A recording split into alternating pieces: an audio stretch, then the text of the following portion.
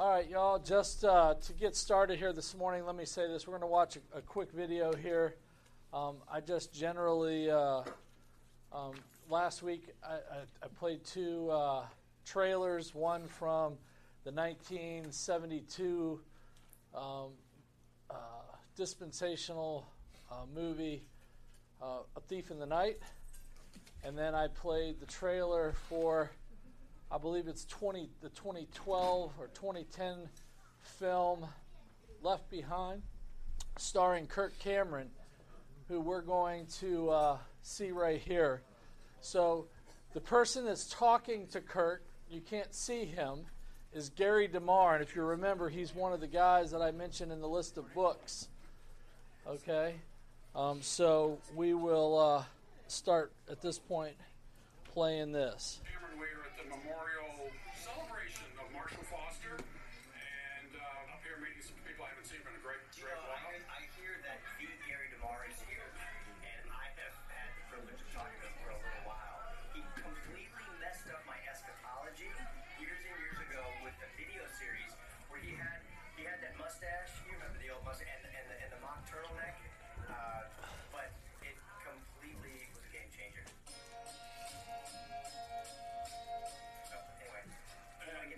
And the person responsible for that really was Marshall Foster.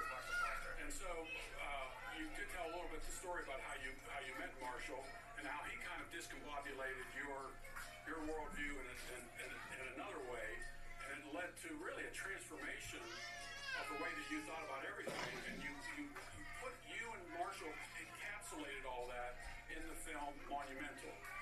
And to talk a little bit about what Monumental was all about. So, let's see, when I met Marshall Foster, he's sort of half Viking, half a third Winston Churchill, a third William Wallace, and a third George Washington, or maybe Billy Graham. And he was telling me about a different breed of Christians that lived hundreds of years ago that weren't like a lot of these milquetoast pastors and preachers who wouldn't really talk about the victory of the kingdom of God on earth. They would talk about victory in heaven, but on earth it's all failure, and that it's all collapsing, and that the gospel is ultimately failing to do more than just get people to heaven. It doesn't have power to transform cultures and nations. He said, but that's a new way of looking at the scriptures. Let me tell you about King Alfred. Let me tell you about Patrick of Ireland. Let me tell you about the Pilgrims.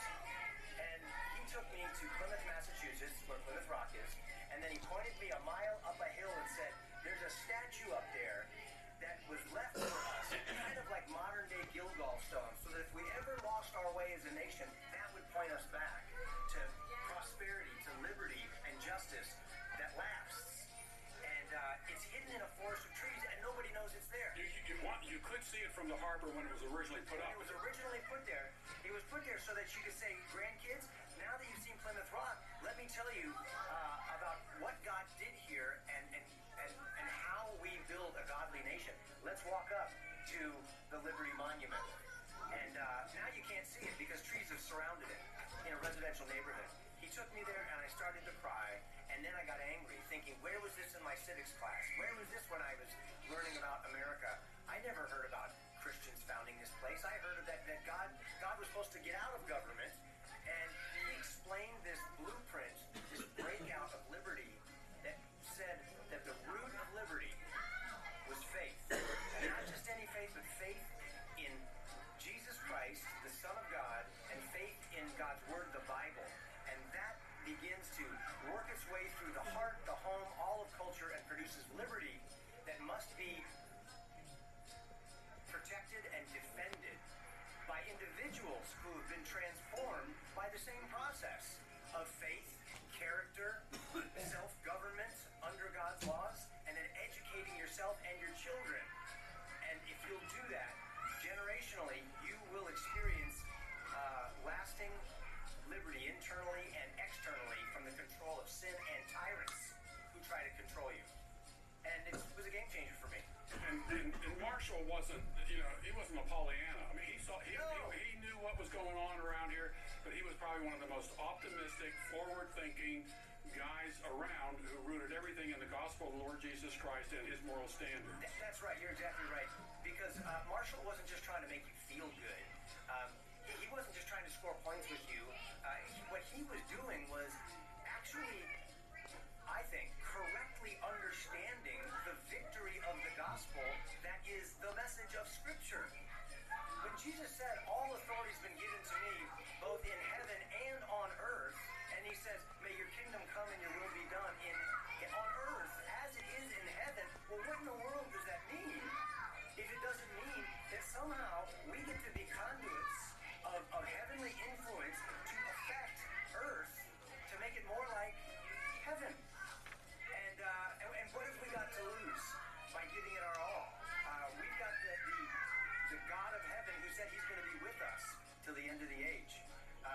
And not only did he explain that that's the message of Scripture, but he would point out how history proves that it's true, because it's happened over and over and over again in cultures that were just lost causes that experienced revival and transformation, not just in individual hearts, but in entire societies and nations. And Marshall left behind quite a legacy. The number of people who have been influenced by Marshall, beyond just you, probably millions of people, and I think I'm confident about the future because of people like you, people like Marshall, Bill Federer, and Ted Baer, and so many others who are out there extending the kingdom of the Lord Jesus Christ through the gospel and God's word. That's Thank right. you. Thank you. I appreciate it. Good seeing you again. Great to see you again. Okay. Bye-bye. So that was, I can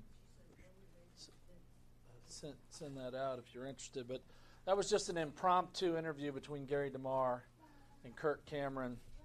I just thought it was an interesting contrast to him starring in a film in the early 2000s about being left behind and what all that means, and seeing how his eschatology, as he has looked at the Scriptures, in a lot of, in a great many ways, what happens to us is by default, we start where we're at.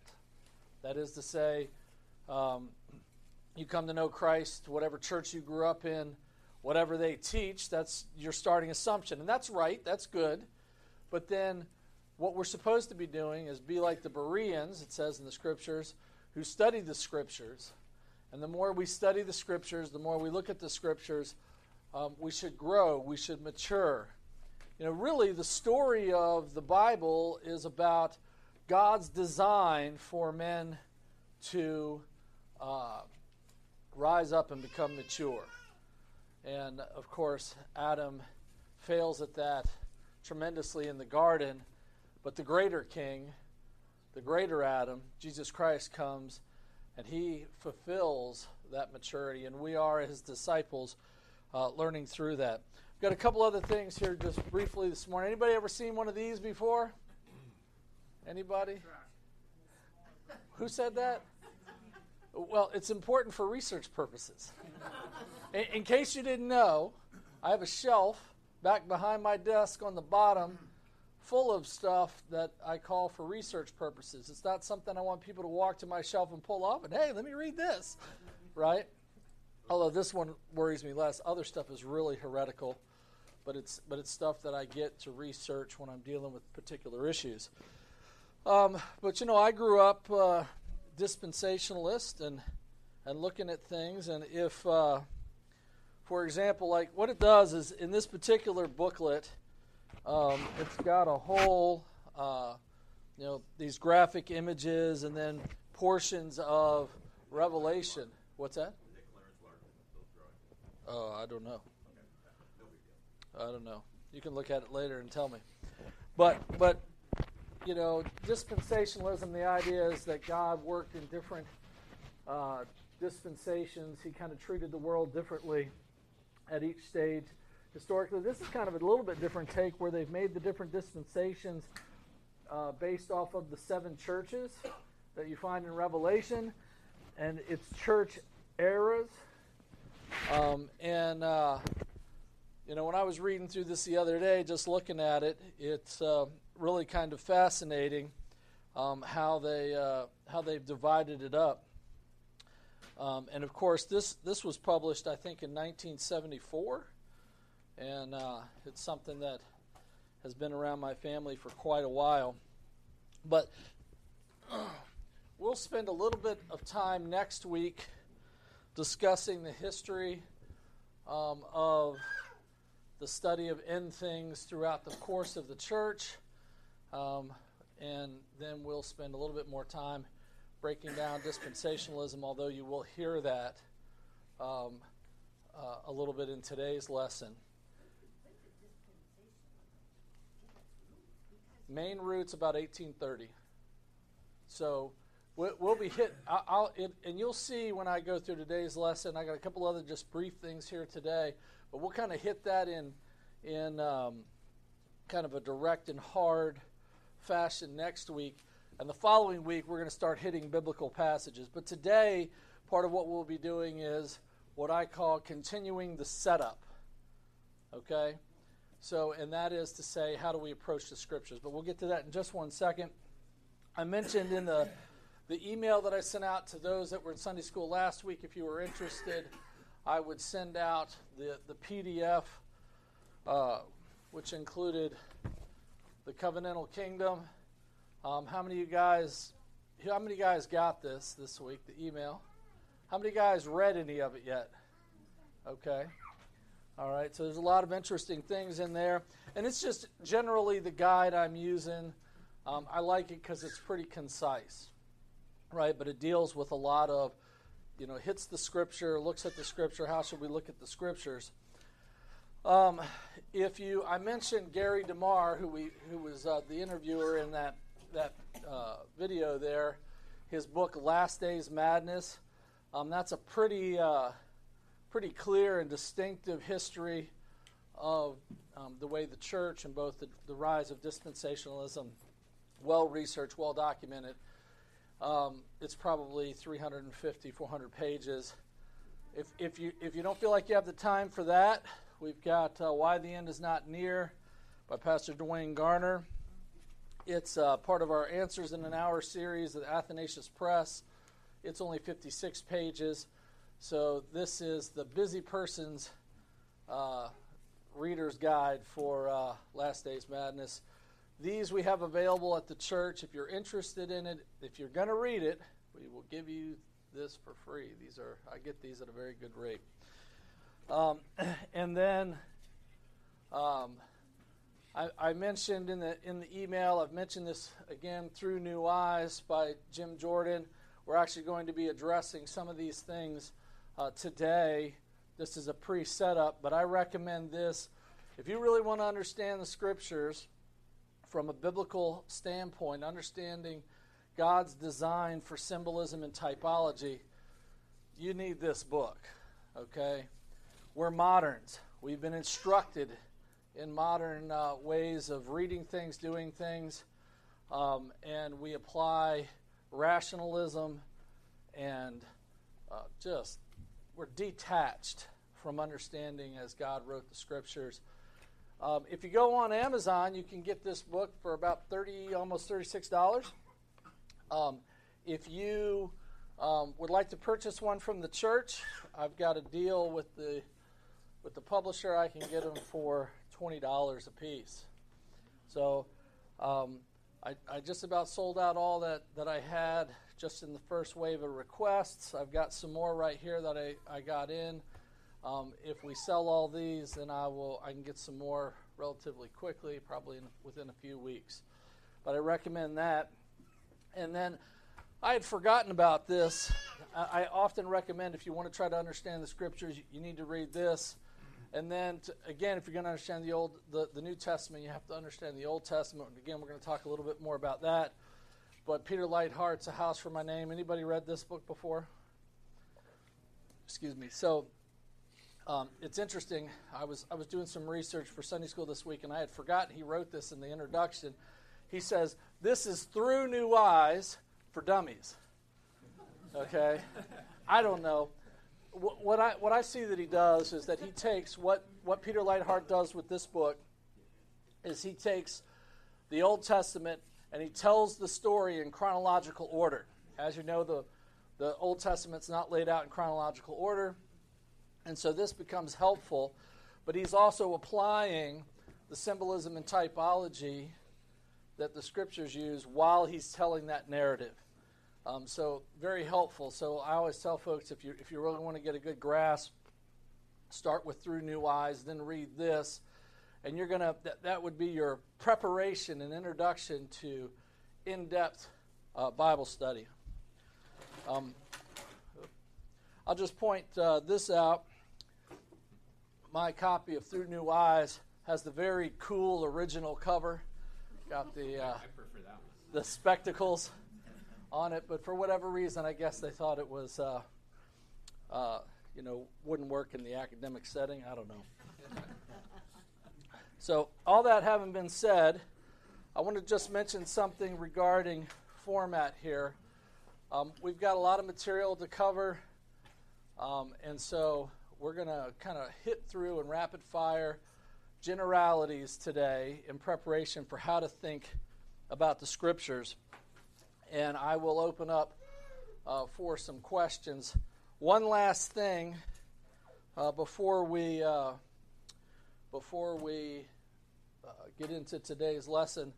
Last week, Carlos asked an interesting question in relationship to the narrow gate in view of our belief in postmillennialism, which says that we believe the Scriptures to be that the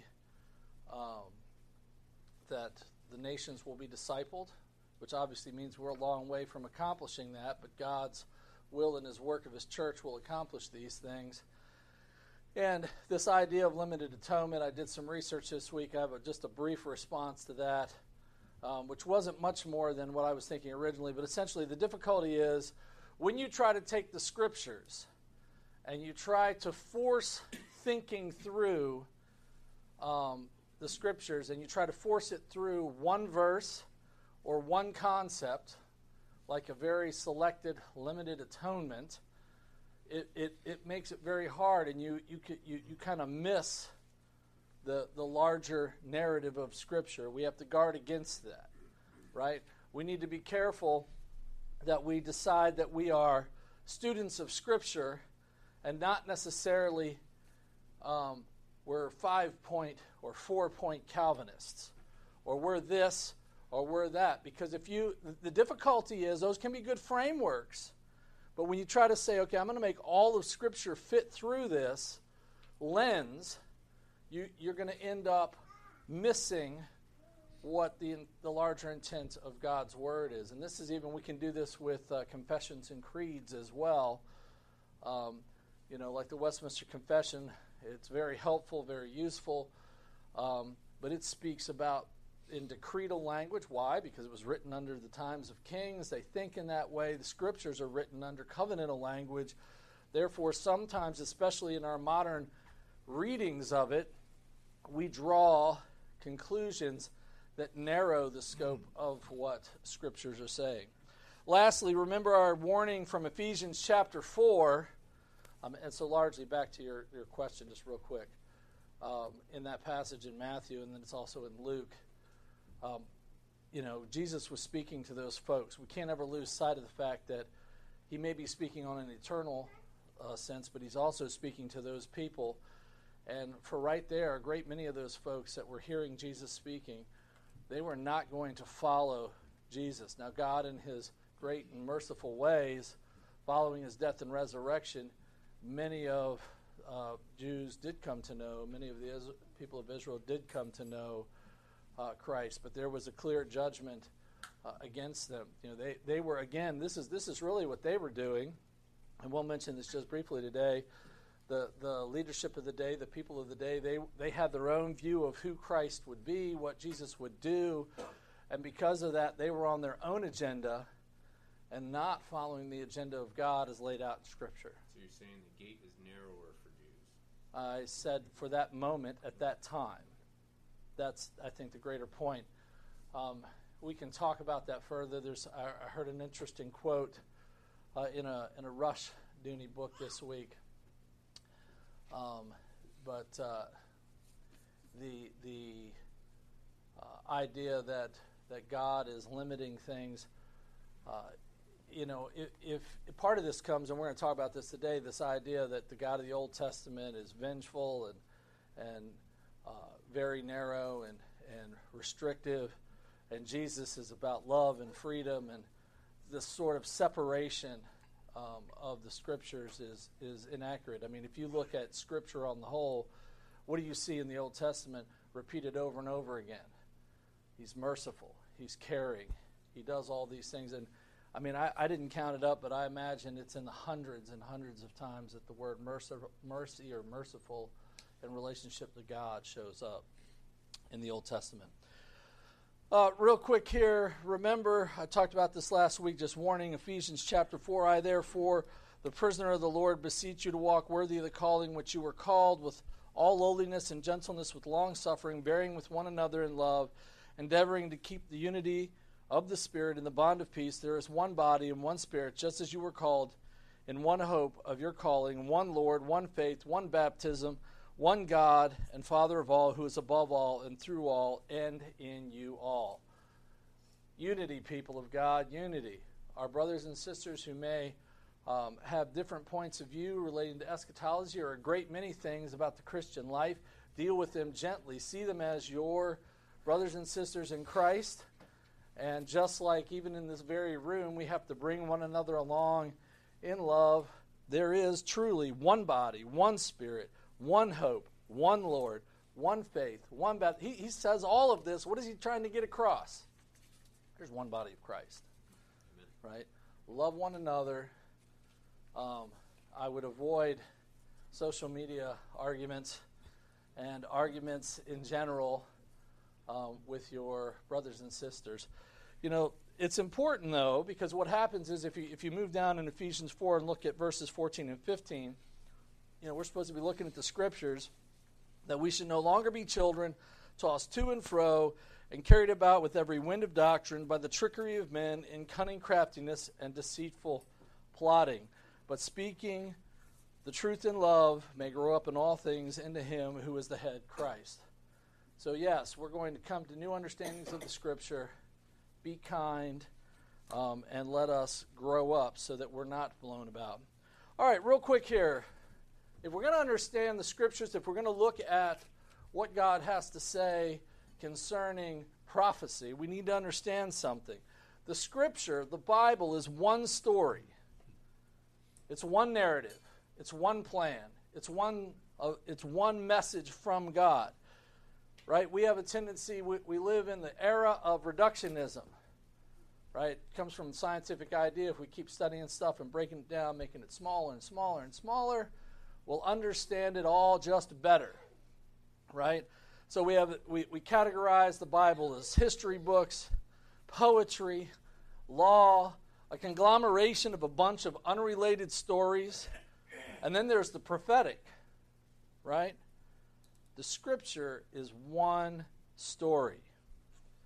Peter Leithart says in an article from First Things, above all, Scripture makes visible the invisible God of infinite power, compassion, generosity, and justice. Right? So there's one single message to basically to take the invisible God and make him visible to us. And in that way, we see his infinite power, his compassion, his generosity, and his justice. You know, it's important when we think about this. I'm sorry, we're going to say something? We see Jesus following his resurrection on the road to Emmaus in Luke 24, beginning verse 27. And beginning at Moses, he's talking to Cleopas and Simon, and this is after he's walked down the road, and he says, and they don't understand what's going on, and they're astonished that this guy that they meet along the road doesn't know what's happened in Jerusalem. And obviously, their eyes were blinded. They were disciples of Jesus, and they didn't even recognize him. And in part because sometimes in life we get so overwhelmed with our circumstances, we can't see things to save our lives. Right? But we also know that the Spirit's going to open up their eyes for them. But it says this, and this is Jesus. And it says, and beginning at Moses, so Jesus is doing this, and beginning at Moses and all the prophets, so what is Moses? What are the books of Moses? Right? That's the books of law, right? And all the prophets, he expanded to them in what? All the scriptures, that's all of the Old Testament scriptures, concerning himself, right? And later on in Luke 24, we see this when Jesus shows up to his, what we would call the apostles, those primary disciples, right?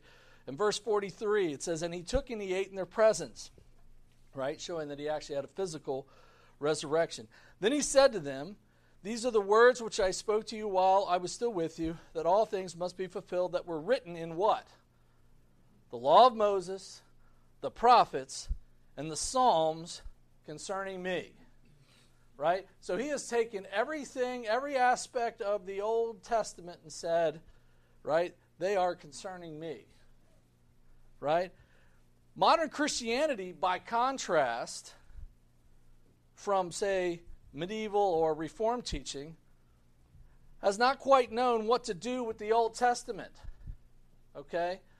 We see that a lot of times the Old Testament has just been discarded. It's thrown into the rubbish bin, so to speak. Right? Because it's not relevant. It's seen, this total dismissive attitude of the Old Testament is seen in what we call today classical liberalism. And it's mainly a product of 19th century thinking. This was driving a separation of the God of the New Testament and Old Testament. This is actually the revival of Marcionism. Marcion was a preach that God sent Jesus Christ, who was entirely new, alien God, distinct from the vengeful God of Israel who had created the world.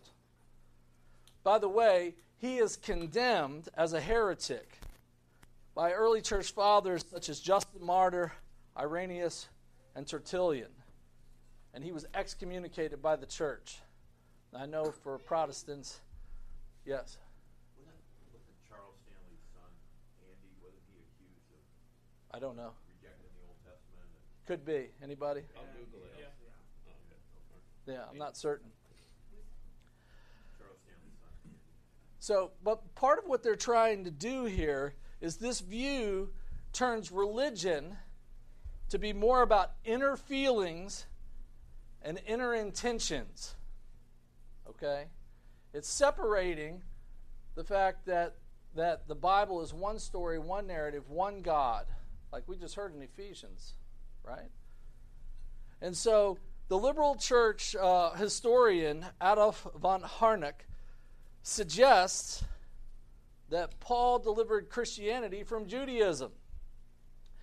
And he makes the statement that religion in its new phase pertains to the individual, and it creates dichotomies, right, of flesh and spirit, inner and outer, life and death, right? It's trying to divide our thinking, okay? And so we have to understand that these are true categories, right? But I want to say this in general, people of God, when you see where it says the battles between the flesh and the spirit, all right, don't lean into the Greek philosophical view of Platonism, that is to say that the created order is bad, right? The battle is not with my heart pumping here, right, or this actual fleshy body that I've got here. It's really the sinful nature. That's what's we're battling with, okay? And of course, again, this guy von Harnack says the genius of Christianity is its liberalism from externals. What he means is from the created world. Okay, and this is in direct contrast to how the Bible works and how God has revealed himself. There's a second idea that the Old Testament is just of historical importance. It's been explained this way: a simple rubble to be removed, right? We got to do all that so we can find the hidden treasure beneath. So you got to move all this other stuff. Don't pay attention. It's just about historical record, and we're going to get something out of it. For many modern evangelicals, the attacks on the external supports of religion, okay, and by that, let me explain that for a second. So what are we saying, okay? That God has taken, and we're going to cover this here shortly, but God has taken the world and he instructs us about himself in this. We know that from Romans 1, right? Of course, when we read Romans 1, we typically say, yeah, those lousy, unrepentant sinners, see, the world has taught him, nature is, the created order has condemned them because they don't believe in God. What we fail then to do is say, well, wait a minute, how does the created world instruct us? Right? We just look at it as Paul is trying to condemn them, but he is saying more than that. He is telling us, he's reminding us that in the things that God has made, he is teaching us. And so, the biblical worldview is not given to us in an idea of analytical language, of philosophy and science, but in the rich and compact language of symbolism and art. It is pictured in ritual and architecture, in numerical structures and geographical directions, in symbols and types, in trees, in stars.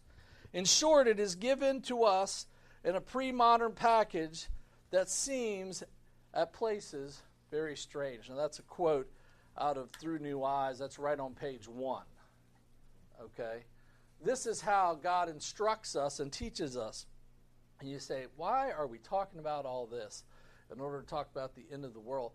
Well, we can't rightly understand these things. I want, first of all, to say you got to apply the rules of how we study God and understand the Scriptures to all the parts of the Bible. Right now, a lot of times, what we have is we study the Bible, the New Testament, and a lot of parts of the Bible one way, and then we get to prophecy, and then there's symbolism and typology, but it's detached from the rest of God's Word, okay? And that's not the place for us to be.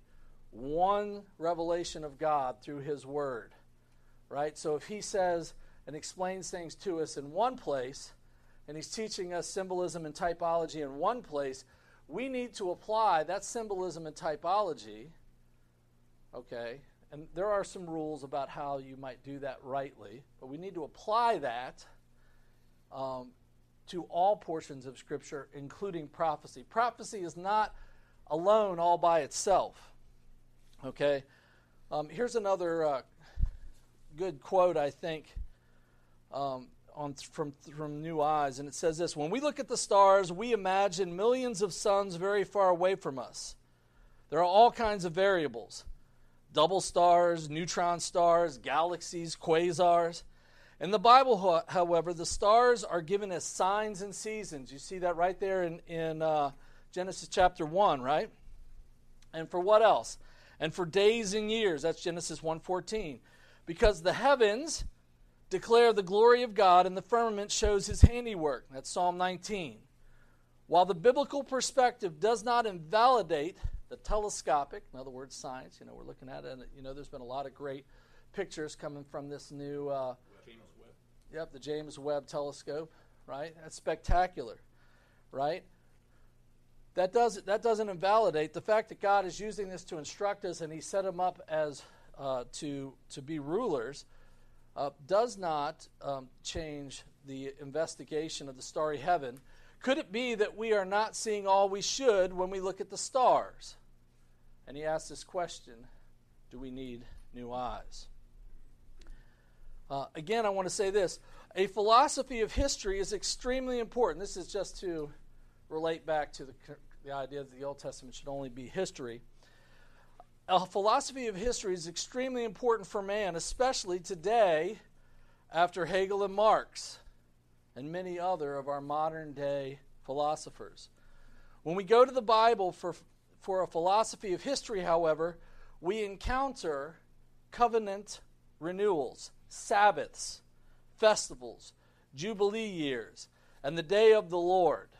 If we intend to apply the Bible to this modern problem, we shall first have to acquire a biblical perspective. I also want to point out that we have to understand kind of the rise of what happened in the 19th century. Okay, what happens in the 19th century?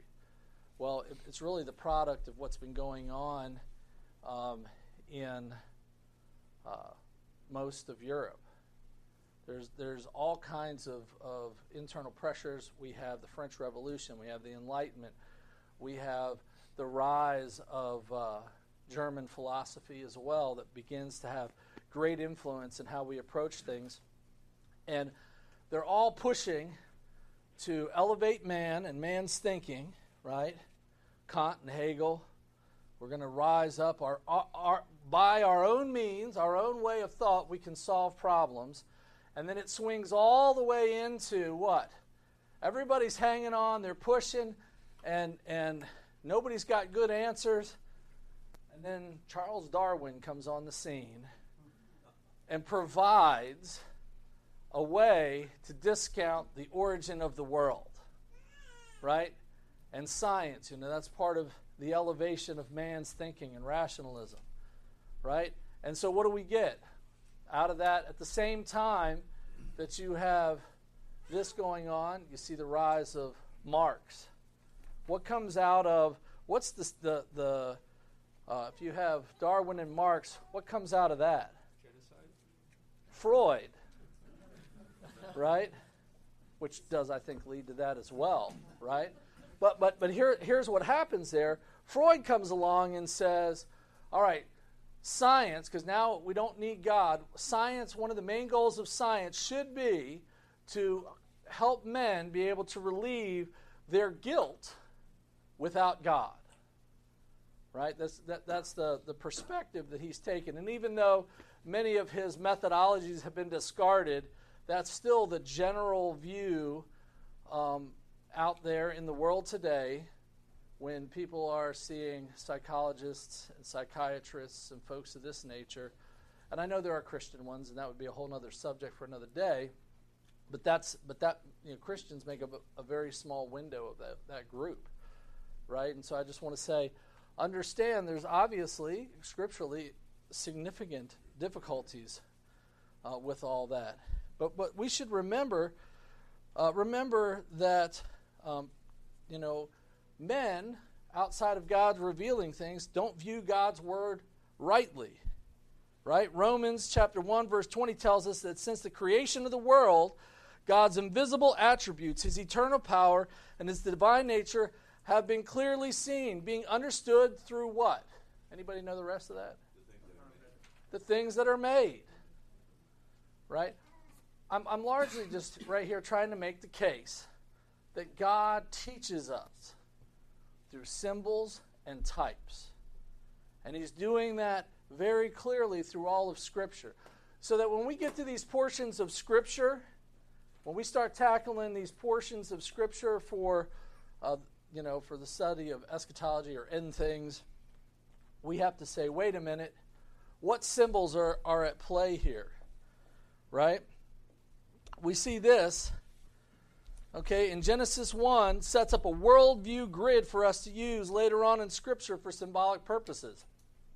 First of all, and you'll see this as we talk about some of this, and by the way, this class can't possibly cover everything. We're going to hit some major portions of Scripture. I'm trying to build a framework. We can certainly do more studies in the future, but I want us to begin to grapple with what are the right tools, how do we approach the study of the Scriptures. Okay? But it also, for example, Genesis 1 sets up certain categories for animals, right? Monsters, sea creatures, winged birds, cattle, beasts of the fields, and creeping things. It sets those up. These 6 categories recur in the Scriptures. For instance, in Leviticus 11, where we find a discussion of clean and unclean animals, there are 5 categories: domestic animals, cattle, fish, birds, wild animals, beasts of the field, and creeping things. Even the great monsters are used symbolically in Scripture, often to represent the nations in revolt against God. And of course, the best known instances or usages are the beasts of the books of Daniel and Revelation. But if you start to understand how God uses these both as symbols and types, you'll start to understand a little more about what's actually happening in Daniel and Revelation. Yes? It is just so insane then that Hobbes chose Leviathan as the name for his study of how a nation, and ultimately I think in a lot of the ways that he taught, a nation in rebellion to God, he calls it after one of those monsters of the deep, which is pretty interesting. I don't know if that was conscious, if he was acknowledging the scriptural use of monster language and applying, nations in rebellion to God, but it's interesting. No. And if you're interested more in what that book's about, talk to Jonathan after. It's just a study of modern statehood. Yeah. I know that, but a lot of people might not know that. Huh? Is Hobbes a Puritan? No. He's modern, more modern than this. Thomas Hobbes, the one you're talking about, right? He had some very unorthodox views. I think he would have said he was a Christian, but I think was trying to subvert a number of those. But he had some. Yeah, I can talk to you later. So let me, because we're going to run out of time here. I want to hit a few more things here real quick. Okay, rules for interpretation. First of all, biblical symbolism and imagery is not a code. All right?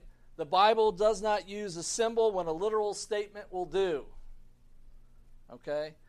Biblical symbolism, like poetry, is evocative language. Okay, it's used when specific language is insufficient. The Bible uses this kind of imagery to call up in our minds various associations which have been established by the Bible's own literary art. Okay? In other words, if John in Revelation 13 had wanted to say Nero, he would have said Nero. Instead, he said beast. By using the symbol beast, he was not just giving a code for Nero, he was bringing into mind the whole series of biblical associations. The beast in the garden, Adam clothed in skins of beast, Nebuchadnezzar turned into a beast in Daniel 4, and the beasts in Daniel's vision, the human beasts who rioted against God. So all of this, I just want us to understand there's a whole situation here. The other thing is, biblical symbols do not exist in isolation. Okay, what this means is symbols have meaning within a set of symbolic relations or within a symbolic system. This means that symbols have to be interpreted within the symbolic design in which they are located. All right? So you got to think about it as a network of relationships. And I know, man, it sounds like, man, you were just so far out here. And when we start talking about this in some specific passages, we'll apply this a little more clearly. But I feel like it's very important to have this set up in our minds, right? So if we're looking at the beasts in Daniel, what does Scripture say about beasts? Or if we're looking at certain things like the sun, moon, and stars falling in Revelation, what is that? What does the Scriptures tell us that means? And, it isn't just about the Genesis 1 passage. We see that typology all through the Scriptures. So I want to just finally point out a couple of things here. All right, the Bible is not written in terms of modern science or philosophy. To the great extent, the Bible is written in pregnant language of imagery. Genesis 1 describes the creation of the world in a language of appearance and sets up for us a visual worldview grid. The world and its contents are not a bunch of random facts, but were created with a design and purpose. The world and all that it contains were made in part as pointers to God. Thus, in some sense, they symbolize God's attributes to us. This is important. Because of sin, we tend not to see this, and our worldview is askew.